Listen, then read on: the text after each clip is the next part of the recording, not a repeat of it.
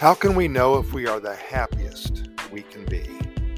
Well, we had somebody send a really cool little story in. Once upon a time in this quaint little town, there lived a group of friends who were known for their infectious joy and boundless positivity. One day they gathered in the vibrant meadow at the heart of their town to contemplate the secret of true happiness. They really wanted to find out what it was all about. As they sat in a circle surrounded by the beauty of blooming flowers and sunflowers and the melody of birdsong, a wise elder named Serenity spoke up. "My dear friend," she began, "happiness is not a destination but a journey. It's not about reaching a point where you're the happiest you can be, but about embracing the joy in each moment on the way there."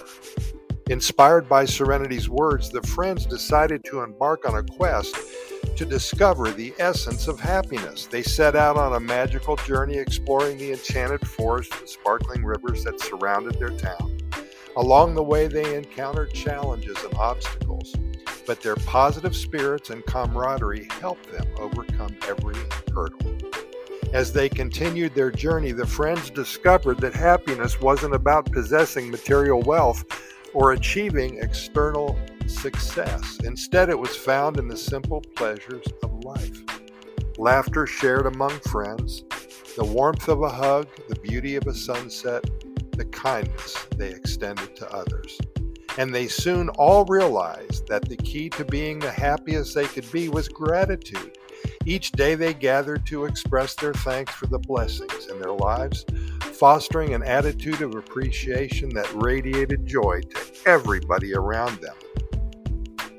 One day, while basking in the glow of the setting sun, they realized that they were already living the happiest lives possible.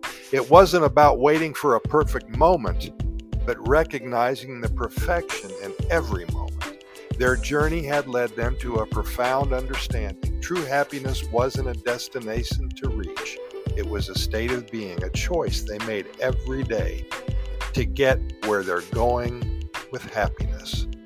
The friends returned to their small little town with hearts full of gratitude and a newfound appreciation for the joy that surrounded them.